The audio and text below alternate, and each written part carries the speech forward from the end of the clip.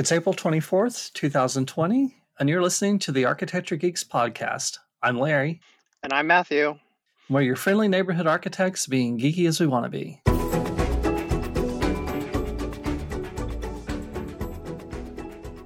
Well, welcome back, everybody. I have to say we're doing pretty good. We're cranking this out like a once a week pace. I'm not sure what to think of that. It's been a bit of an adjustment for me, I'll have to say. Yeah. Well, you've had a really kind of hectic week too. So I think that we're actually doing this is maybe pretty amazing. I don't know. I know your big project had some hiccups, and so like any good project, if you don't have a hiccup somewhere, you're not doing something right. Yep. So we have managed to, or at least you have managed to persevere through that, and here we are again. Yes. It's a good way to wind the week down. Yeah, I was going to say, now, granted, it's a Friday afternoon, and I should be having a margarita already, but we won't get into that. So, but here, what is this? This is like the 6th week of shelter in place. Is that what we're up to now, or 5 weeks? I've honestly lost count. So the fact that you're probably somewhere in the right area means your 6 weeks sounds about right. Okay. Yeah, I'm like, I forgot on Monday that it was Monday, and I kept thinking it was Tuesday. And James had to keep correcting me. I'm like, oh crap, I'm losing days of the week now. This is just blah. But yeah, so here we are, one more week of shelter in place. And so it's one of those really interesting times, because in spite of the fact that no one's, going outside, or very few people are, and there's all this disaster sort of happening around us, in the pandemic and everything, there's also something else that was happening and it's been a week now, but a week ago was the 1 year anniversary for the fire at Notre Dame. And I don't know if you remember when it happened, but I remember being at work and seeing. I think I just randomly checked the news on my computer, and I'm like, "Oh my God, Notre Dame's on fire!" Yeah, I was sitting at my desk, and a coworker just announced to the office at large, "Oh crap, check the news." And then of course it's blaring all over every news channel you can click on. Oh yeah. Watching the spire collapse into the cathedral was just mind numbing. I'm like, I one of those things that is hard to believe. Yeah, that image is still stuck in my. I think that will be the image of 2019 that remains in my head, just because of its not necessarily iconic nature, but maybe infamous is the right word. Oh, I don't know. I mean, I think, you look at the building like that, it's very iconic in nature. Well, the collapsing spire is very, well, I guess infamous, but you're talking, it's still an iconic image. I mean, it really is, because you're talking about a world what's the word? I'm thinking heritage. Yes, a heritage site, and this thing is just looks like it's going to be crumbling to the ground. So it's hard not to think of that as an iconic image. But again, it brings up that point of, we are having all of this happening around us, but we're seeing these sort of, I want to say, anniversary date of something even, I don't say equally tragic. That's a horrible thing to say, but it's one of those things that happened at the time, and almost immediately you saw the architecture community start to come out in droves and really start asking, okay, this has happened. What do we do now? And even the French government even held a competition to solicit new ideas for repairing the cathedral. Now, they generally fell into 3 categories. You have, I would call it the realistic and respectful category, where you just where the proposal respects the history, and in general reflects a genuine desire to see something built back in its place. And those ideas, you come out with, like, the one idea had proposed a more modern roof, more modern in its construction techniques, not necessarily a modern roof, like boxy and Well, one of the things they said was that the timbers in that roof were so big, and you can't get wood that size anymore. yeah, all those forests are gone. Mm-hmm. So anything that you build up there has to have that sort of modern construction underneath it. But I can really see that notion that there's that sort of respectful element that the historians and I guess the preservation people would see. Yeah, yeah, and so one of these ideas just proposed a more modern roof, but they kept the spire was essentially a recreation of the new one. You had another idea that replaced the burned out roof with a new transparent glass roof structure, but still kept the original spire. So they're like the original size and shape, or the like a recreation of what was there. It looked like a recreation. Well, that's cool. Yeah. And so every so often, one of those ideas would pop up where it's a respectful and a realistic approach to restoring the cathedral. And then you also had, I guess, the second category of ideas that I'm classifying them. You'd have a little bit more idealistic, maybe a little bit more representational type projects or proposals.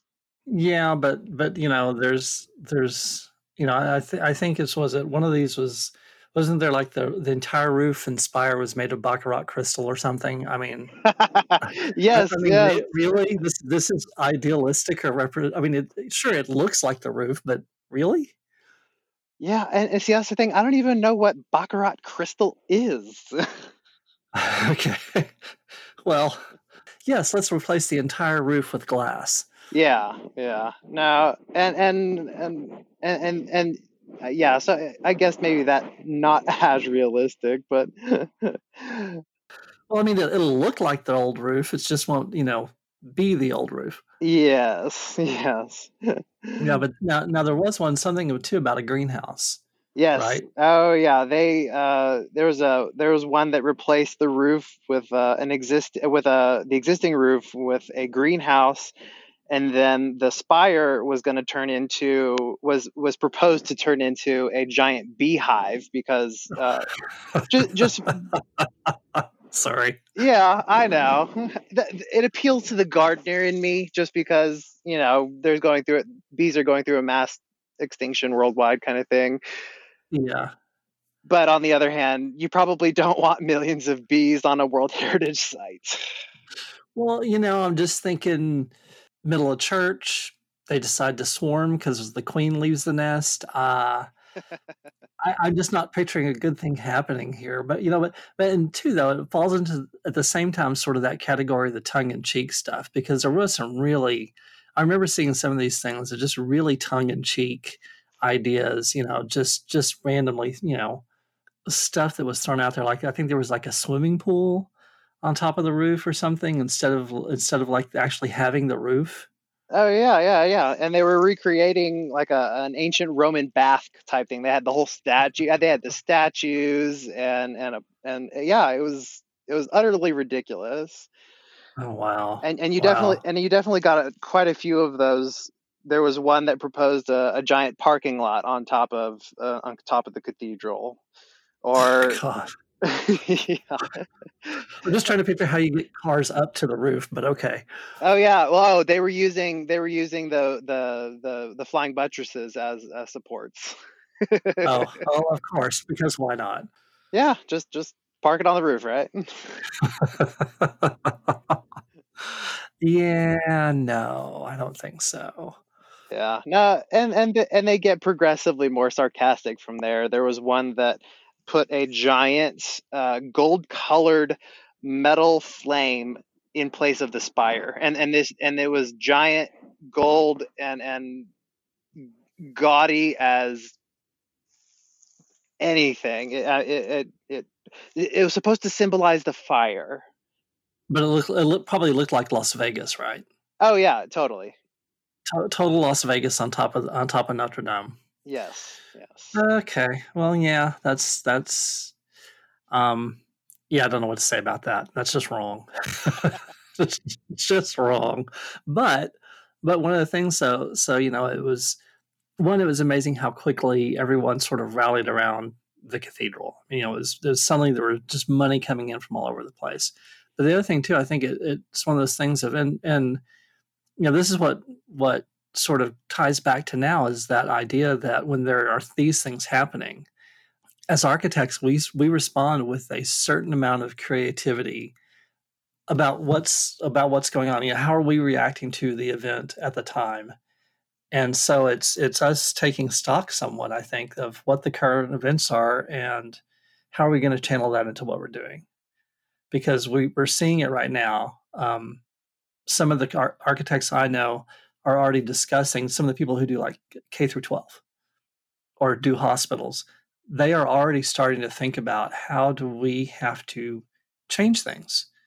How do we have to change our building types and our classroom sizes and cafeterias, not to mention hospitals, the ability to suddenly change over to massive ICU ward, that sort of thing is already getting incorporated. So you already have that sort of creative mindset going. And like I said, you see it with Notre Dame, and now you're seeing it happening now. Yeah, and interesting that you brought up like K through 12. I remember back when Sandy Hook happened. Almost immediately after that, the architecture community again responded to the Times, and this horrible event they started coming up with creative ways to help prevent school shootings. Maybe not prevent's the wrong word, but to alleviate school shootings. To make it harder for anyone who might want to do that to actually achieve their goal, so to speak. Yeah, and so there have been a whole raft of proposals um, revolving around lessening the impact of school shootings, so much so that now there's a high school in Michigan that is under construction that is designed to help students survive school shootings. And I guess you could just call it a sign of the times, but they have curved hallways, so that there's no easy lines of sight. You have lockers that are arranged in giant open areas, so that students have places to hide behind the lockers rather than lining them along the hallways where you wouldn't necessarily have any kind of hiding places. And they also have other small nooks and crannies designed throughout the building that are are specifically geared towards giving you cover in an event like that. Wow. And Wow. it's absolutely terrifying to me that it's really come down to this, just because you would think by now we would have found other ways other than hardening our schools to the point where they are giant fortresses, which that's not how you design a school, but uh, apparently it is now. Yeah, and the interesting thing too is that the AIA got very on board with this, and really, I think they actually came out with a guide on how to create school environments that have these things in them. So even the national organization got on board and started coming up with I think it was a safer schools program, so that there was a set sort of guidelines about how do you do this, how do you make your school safer. And I'm with you. There should be another solution to this, but again, at the same time, it was, I think, a lot of architects stepping up and saying, how do we keep this from happening? What can we do as architects, not as parents or not as voters or as concerned citizens? What do we do as architects to help mitigate some of this issue? Where you see it too. There's the architects, the AIA, the American Institute of Architects, has come out with their big something, and I can't think of what it's called because I thought it was ridiculous sounding at the time. Um, but they're coming out with this big push towards a greener, more climate friendly environment, and we were seeing that during, over the last few years as climate change has started to be an issue, and anybody who still says it isn't is just fooling themselves or isn't living on a coastline. But architects have started pushing that idea of how do we make buildings greener? How do we make buildings less wasteful of energy? How do we make things more efficient, even from not just from using the building, but from the construction standpoint, all of that. How do we make those things happen? And the AIA is doing this huge program. I think starting this year, was supposed to start this year, may have gotten sidelined a little bit, but to really focus a lot of energy on that. And again, it is architects responding to something that they're seeing in the built environment or in the public realm. Yeah. No, I and to that point, I've seen countless proposals and a lot of and many really slick renderings for these filter towers that will suck air pollution or suck carbon dioxide out of the air, and it's again going along those lines of, well, how do we respond to the events at large? Well, yeah. Yeah. Well, when Katrina happened, and of course that just about killed me because it's New Orleans and it's my second home in a lot of ways. When that happened, again, you saw the architects stepping up, and uh, I think it's just a natural reaction for us because we are focused on, as much as we're focused on building design, as much as we're focused on creating beautiful buildings, our responsibility, part of our charge, is the health, safety, and welfare of the public. And I don't know that people realize that. They just think we're making pretty buildings. But since that's a responsibility for us, I think it's hard for us not to respond when something comes up. When there's a natural disaster, when there's climate change going on, when Notre Dame burned down. I think it's still the same right now. We are watching things unfold, and we're looking at how are we going to be able to help? How are we going to be able to impact this? Whether it's the change in the hospitals, it's change in K-12, or even this whole idea about social distancing. So it's not just building architects. We're talking about landscape architects. People are having to design open spaces for the public. Yeah, I actually there was a proposal in the news the other day that it was a social distancing park that, Really? yes, and it covered just an average city block with rows and rows of bushes that created this really kind of almost a pattern that kind of looks like, if you look really closely at your fingerprint, like just rows and rows of a really curvy kind of maze. Yeah. But the aisles in this maze were 1 person wide, and the bushes were trimmed to be 6 feet.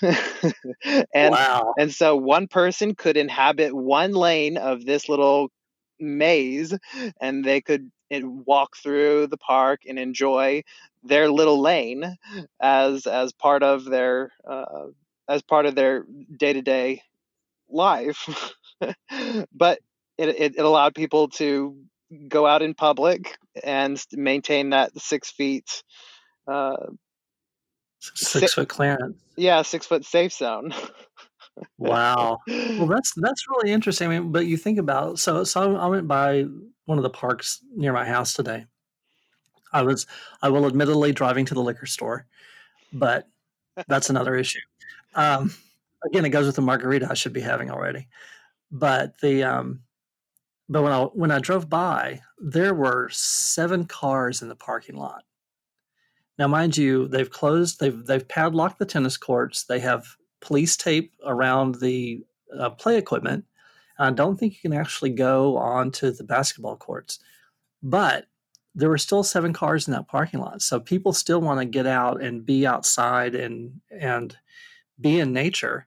So I think that's kind of interesting that someone's thinking already, how do we create a park that will allow us to be out and at the same time be able to maintain our distance and be safe and be comfortable. That's interesting. I'm always amazed. I honestly, I think no matter how crazy it gets, we will always be the ones kind of stepping up to offer suggestions on what do we do next. Yeah. If you ever need a sign of the times, just look around to see what's being built or even proposed. It just might surprise you because it's something that you can personally relate to. Oh yeah, yeah. I think people. I think the general public would really be surprised if they stopped and stepped back for just a second and looked. And the next time they go into school, the next time they go to the hospital, next time they go to the park, whatever, step back and look and think, they've really thought about this. People have really, really thought about what we're doing here and trying to make it that much better. But at the same time, for me, I think it's kind of sad in some ways that we are having to respond to this, or that we are responding to this. But I think that's just the way it's going to be. As things continue to happen and things continue to change, we're still gonna do that. I like I said, I think it's the health, safety, welfare thing. I think we want people to be safe. Well, that was honestly probably the shortest podcast we've done in a while. I don't know what you think. Short but powerful. Well, there's nothing wrong with that. But I think like I said, we've been rolling these out about once a week. I think we're going to try to keep going. One of the things that we're going to be looking at talking about next time is tiny houses, because folks, those tiny houses might have seemed like a good idea at the time, but there's 2 of you living in 500 square feet or less. I'm wondering how long it's going to take you to kill each other. It would have already happened for me. Yeah, I don't know that James and I would have survived. And I really feel for the people in the cities where they have really, really small apartments, because that's just got to be super, super stressful. But we can get into that next time. But for now, be sure to look for Matt on Instagram. You're on Twitter. Which one? I can never Twitter on Twitter. Golly. So yeah, Archgeek Matt with underscores in between.